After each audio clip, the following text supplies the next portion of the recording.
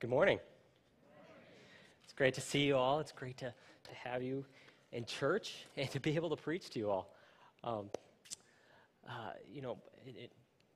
Mark, in his prayer, he basically said what I was going to say in my sermon. So I don't know if I should preach or not. But grace and peace to you from God our Father and from Jesus Christ, our Lord and Savior. Amen. You know, over the past 2 months, we've been going through Philippians. We've been diving deep in Philippians, and as we've been doing so, we got to get to know the Apostle Paul, this man who was under house arrest, and he was writing these letters while he was in chains. As we read Philippians, as we read his epistles, we get this glimpse of the unique Christian outlook, this unique perspective that we have as Christians. For the past 2 months, we kind of got a taste of what it's like to be under house arrest, right? Like, we all have just a little taste of what it's like to be stuck in our houses. In March and April, it was kind of exciting, but by May, I think we're all done. I think we're finished with it. By May, I started to see less and less Facebook posts that were praising Fauci or the governors or anybody who is having to make decisions about closings, and I saw more and more posts criticizing the very same things that were being praised only weeks or months before, the very same people. And I know some of you were rather angry about it all. And some of you may be angry about the governor and our county leaders, their requirements for wearing masks in public. But I think it's safe to say that we're all done with this pandemic, right? We're all ready for it to be over. We're all ready for us to just go back to everyday life. While we were locked inside for 2 months, the author of Philippians, the Apostle Paul, he was imprisoned in Caesarea for 2 years. For 2 years, he was stuck in prison, even though the governor of Caesarea, Felix, knew that he was innocent. He thought he was innocent. When Felix left and another governor came in, Paul asked to have his case seen before Caesar, and so Paul went off to Rome, where guess what? He spent another 2 years in house arrest. Paul's this interesting man. He is an apostle who wasn't called by Jesus alongside all the other apostles, but who nonetheless is called an apostle because he spent 3 years in the desert studying with Jesus, learning from him. Paul has a unique call to go out to the non-Jewish world and share the gospel. And yet for 4 years of that call, he was stuck in prison. What did Paul do about it? Was he angry about it? Did he complain about the injustice of his situation?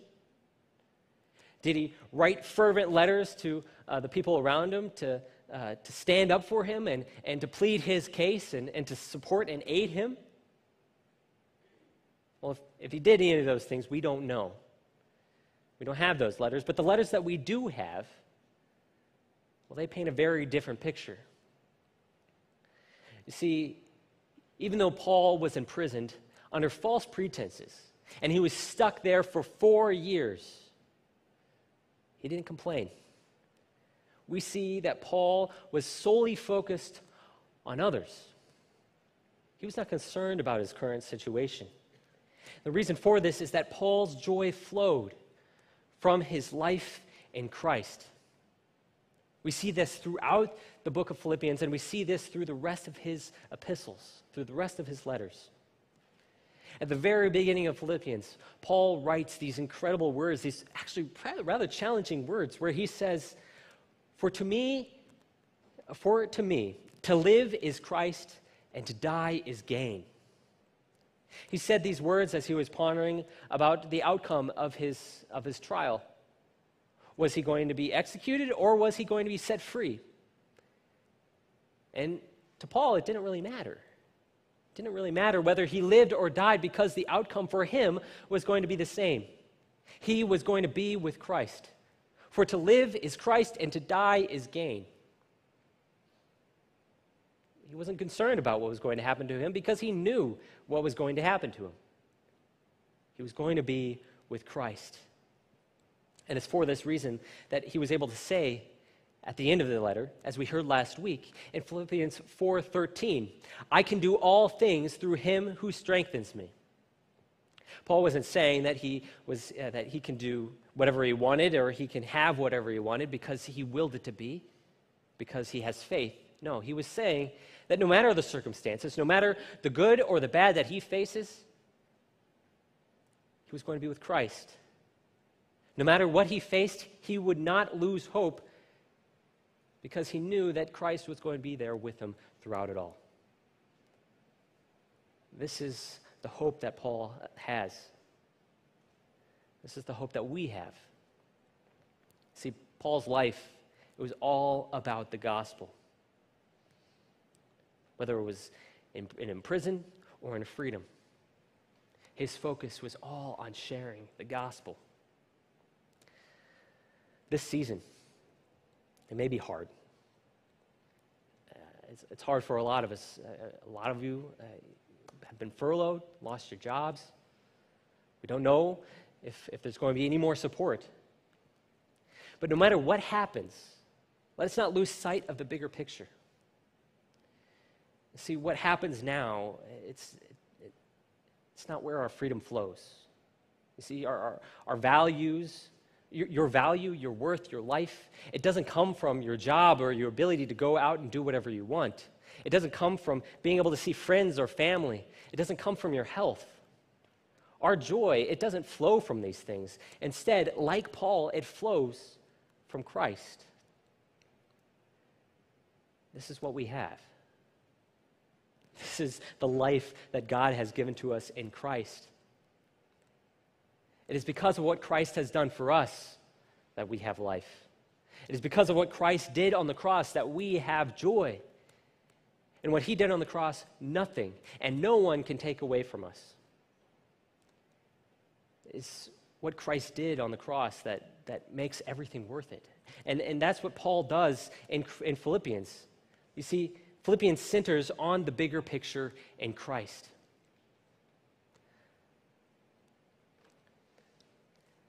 Paul writes in the very center of this letter, he writes this beautiful hymn, this incredible poem about what Christ has done. This is what he says. This is Philippians 2, 6 through 11. He says, though he was in the form of God, he did not count equality with God a thing to be grasped, but emptied himself by taking the form of a servant, being born in the likeness of men. Being found in human form, he humbled himself by becoming obedient to the point of death, even death on a cross. Therefore, God has highly exalted him and bestowed on him the name that is above every name, so that at the name of Jesus, every knee should bow in heaven and on earth and under the earth, and every tongue confess that Jesus Christ is Lord, to the glory of God the Father. That is what it's all about. That is everything. This work that Christ has done, that's all we need.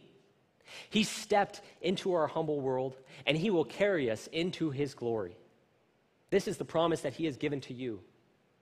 Not because of your job, not because of whatever freedoms you may have, not because of your friends or your family or your health.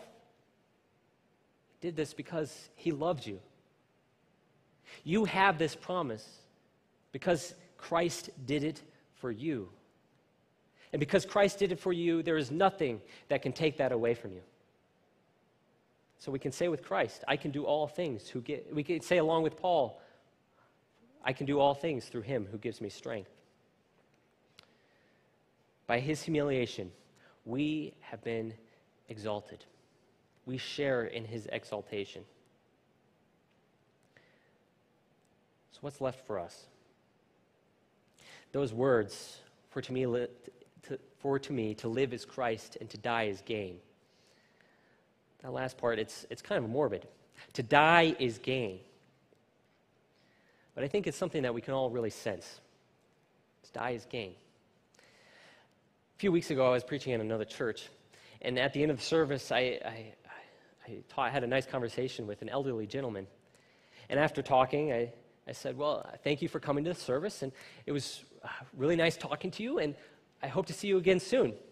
And he looked dead in my eyes, not a smile, just super serious, and he said, I hope not. And I was a little taken aback. I was like, oh, what did I do? Was it really that bad? And so I asked him, I was like, why is that? And he said, I'm looking forward to being with my Savior. I want to be with Christ. We have everything. There is nothing in this world that we need because we have it all in Christ. And to die, well, to die is gain. Because in death, we wait for the return where we will live in eternal paradise with our God and with all fellow believers. This is what we have. That life that Christ gives to us, it's fulfilled.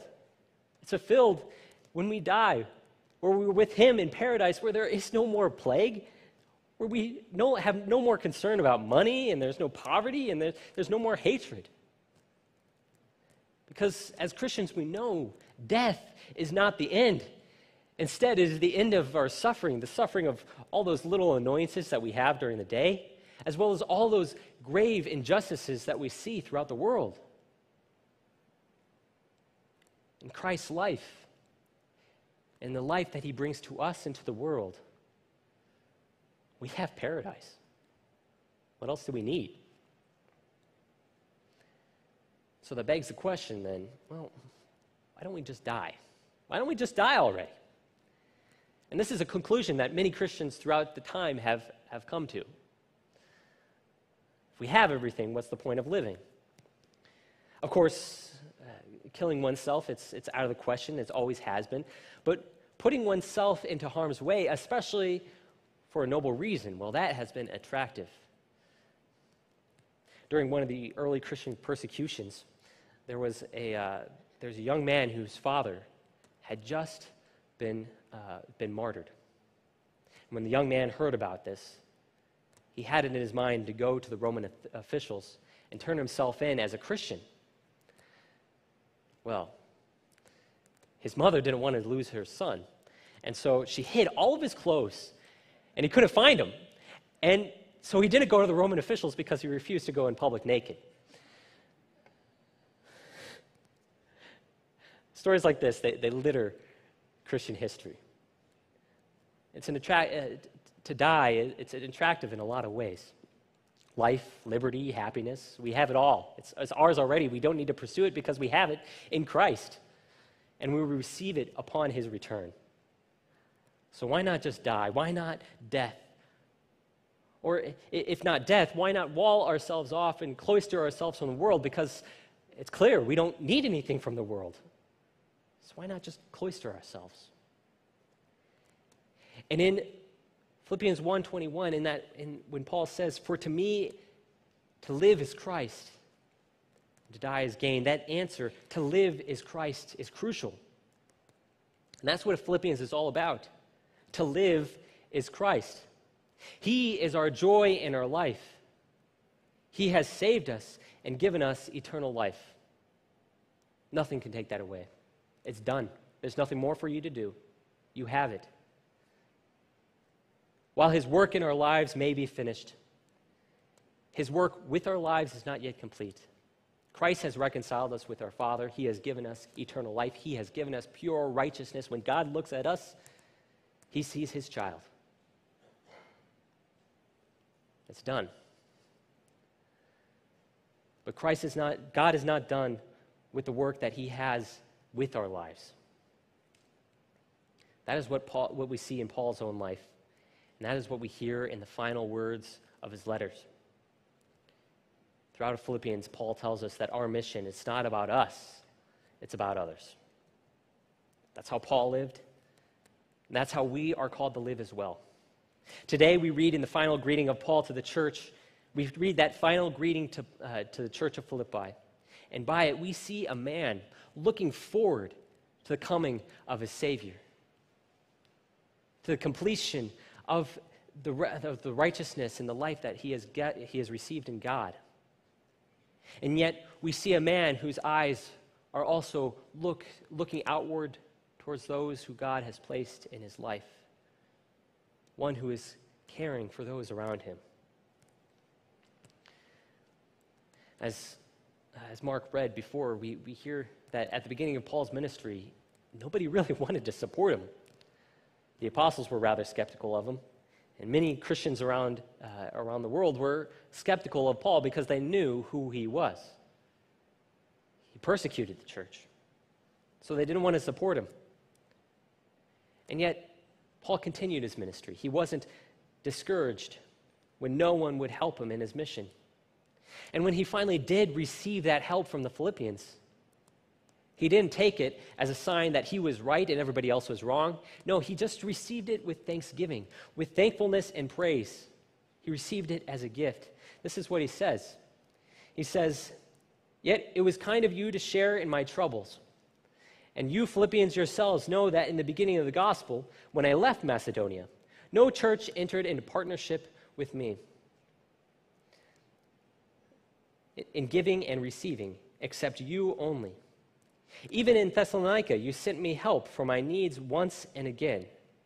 Now that I seek the gift, not that I seek the gift, but I seek the fruit that increases to your credit." You see, it wasn't about what Paul was going through. It was all about the people that God had sent Paul to. It was all about the people that needed to hear the gospel.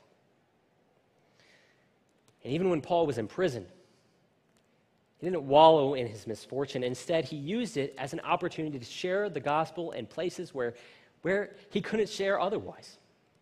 And we read about this in Acts 21 through 28. Go and read it later today. It's incredible. It reads like a comic book. When Paul was in prison, he was able to share the gospel with countless people that no one could reach, including the very same governor that imprisoned him. He was able to witness to Felix and his wife. He was able to carry the gospel to the island of Malta. And even after being shipwrecked and then bitten by a deadly snake, and after the people thought that he was a god, he was able to direct the people to the one true God. And then when he was in Rome, well, as we've been reading for the past 2 months, he's able to witness to his guards and to the leaders. We see in some of his other epistles that he was able to help out with church disputes in the churches of Ephesus and Colossae, and he was able to communicate and share in the joy of Christ with the church in Philippi. We also read in the book of Philemon that because Paul was under house arrest, he was able to encounter a runaway slave. In that encounter, he was able to share the gospel and bring that man to Christ. Through Paul's ministry, he was able to reconcile that man with his master. And that slave, whose name is Onesimus, went on, according to church history, to become a bishop. Even though Paul was imprisoned, he was able to do great things and was able to fulfill the call that he had from Christ. At the end of Philippians, Paul just drops this bomb in his final greeting. It's kind of like he's kind of just flexing. He says this. He says, "All the saints greet you, especially those of Caesar's household." Isn't that amazing? Even though Paul was locked up in chains in some house in Rome, he was able to carry the mission, carry the gospel in the house of Caesar. Now, who these people are, we don't really know. We don't know if they were just servants in his house or if they were actual members of the emperor's own household. No matter what, despite being in prison for 4 years, Paul was able to carry the gospel from the lowest of prisoners to the highest echelons of Roman society, even into the emperor's own household. In Christ, our hope and our joy is completed. We have everything we need. And when death finally takes our breath, Christ will carry us into paradise. See, there's nothing more that we need. There's nothing more that we could ever need than him. Through Christ, our hope is shared. It's through Christ that our hope is shared. You see, Paul, if you read Acts 21 through 28 and you read about his epistles and all the superhero-like things that he did, it wasn't because he was special. It was because the Holy Spirit was working through him. It wasn't Paul, it was God. Now, Paul was special. I mean, he was an apostle. He was called specifically by Jesus Christ. And while we're not apostles, we are disciples, and so we share in that same calling as all of the disciples that Jesus gives to them in Matthew 28, where he says, "Go and make disciples of all nations, baptizing them in the name of the Father and the Son and the Holy Spirit." We share in this calling. So like Paul, God uses us to share the gospel. If we simply wait around to die or we cloister ourselves off from the world, what good are we to those who have yet to hear the gospel, to those who are still waiting and sitting in darkness? That young man whose mother hid his clothes, his name was Origen. And he was one of the first great theologians of the church. As he lived his life, he set up a school. And because of his preaching, because of his teaching, thousands of people came to know Jesus Christ. Thousands of people heard the gospel, both in his life and after. We are called to share the gospel. And like Paul, we are going to face difficult situations. It's just something that is guaranteed. Jesus himself guaranteed it to his followers. And while we may not, we probably aren't going to face false imprisonment, we're probably not going to get beaten or our lives threatened because of our faith, we're going to face hardships nonetheless. These past few months, for some of you, might have been those difficult situations, those hardships that we are going to face. But do not lose heart. Do not lose hope. Remember where your joy flows from. Remember where your hope resides. Because like Paul, you are called to bring the gospel to those whom God has placed in your life. This means that our eyes are not to be focused on ourselves, but on others. Even when our own lives are difficult or things are inconvenient. And right now, things are inconvenient, aren't they? If there's something that we can do, we can do things, whether they're big or they're little. Right now, one of those things that we can do is just wear a mask in public. A lot of people hate it. A lot of people complain about it. It's inconvenient. Wearing a mask, it's stuffy. It's hot. Sometimes it can be hard to breathe. Some of you may get some acne like you're in middle school again. Nobody likes wearing a mask. But by wearing a mask, at the most, you could be saving someone's life. Or you might allow somebody to keep their business by preventing any spikes from happening. And at the very least, by wearing a mask, it allows you to ease the stress from somebody who is scared of what's going on. It's uncomfortable. But even something as simple as wearing a mask, it can be that demonstration of love to somebody else. By looking out towards others rather than yourself, it opens the door, both in your own heart and in your community, to share the gospel. And this is what the Christian life is all about. Because Christ has already secured your future. You know what's going to happen. Like Paul, you can say, to live is Christ, but to die is gain. Who cares what happens to me? I know what's going to happen to me. I am going to be with Christ. We have it all. You're going to be with him in paradise. Not because of you, but because Christ loves you and because he has covered you in his life-giving blood. And so, with the days and the years that we have left, let us share that love. Let us share that life that we have with others. Let us humble ourselves so that people may see Christ through us.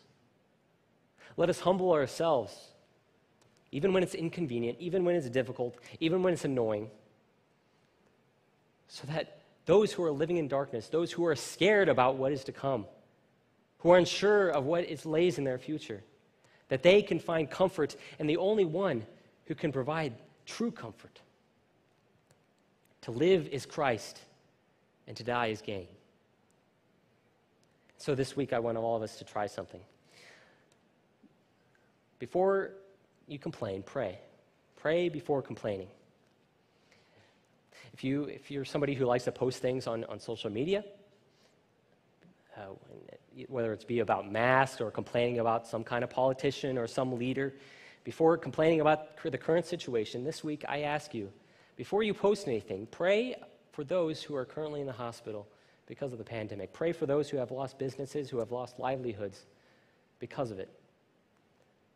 And especially pray for those leaders who are having to make tough decisions that I don't think any of us would want to make. Life-altering decisions. Pray for them, that they may be guided by God, that they may receive wisdom. And even if it has nothing to do with the pandemic, if it's just some snarky meme, if it's just something about somebody or whatnot, pray for them. Pray for them that they might be uplifted. And once you say amen, decide whether or not that thing that you're about to say, that thing that you're about to post, if it's going to open or close the door for someone to hear the gospel. Now, I'm not somebody who likes to post on Facebook. I don't really do social media. I am there, but it's mostly to stalk people. But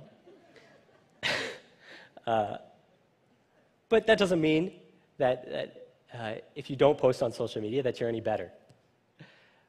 I still complain. I still talk behind people's backs. I'm for one, and I love a good gossip. It's hard for me to resist. But what good does that do? It doesn't do anybody any good to complain. It doesn't do anybody good to gossip. It just hurts people. It lifts ourselves up and lowers other people. And when we lift ourselves up, all anybody sees is ourselves.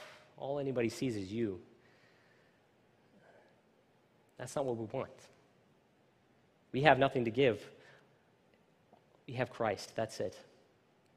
And so, before you complain, before you gossip, before you say stuff, pray for yourself and pray for those that you're going to talk about, or for whatever the situation is that you're going to talk about.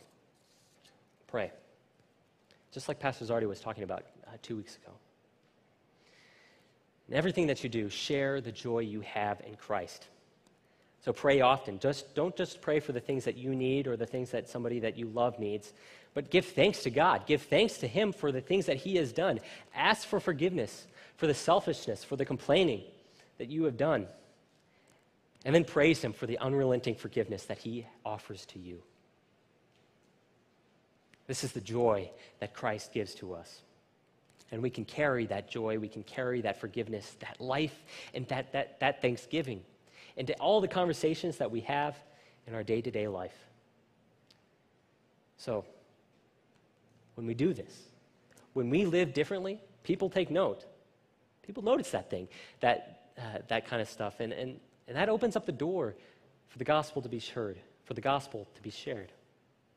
Our life, our hope, and as we've been talking about for the past 2 months, our joy, it flows from Christ and the life that He has given to us. This is what we have. He has taken care of all of our needs already. He's done everything. Isn't that the most joyous message that we could share with people? Jesus Christ has done everything for us, that we are able to say to live is Christ and to die is gain? It is. There's no greater message than we have. And so go share that message. Go share it both in what you say and what you do, both in the hard times and in the good. And as all of us do this, let us go with this blessing that Paul gave to the Philippians at the very end of his book, at the very end of this letter. he says, "May the grace of the Lord Jesus Christ be with your spirit." Amen. Let us pray. Thank you, Lord, that you have given us your Son, that because of him we have all that we need. We know what's going to happen to us. We know what lies in our future. Lord, help us to keep our eyes focused on your love and on your life, and not on what we feel that we need and on what we feel we deserve. Lord, humble us. Allow us to see the needs of others. Allow us to empathize with others, whether we think it's reasonable or if it's just plain silly. Lord, help us to love them in what we say and do. And Lord, finally, I just ask that you use us to shine your life, to shine your gospel and the hope that you bring to us in all that we say and do. All these things we pray in your name. Amen.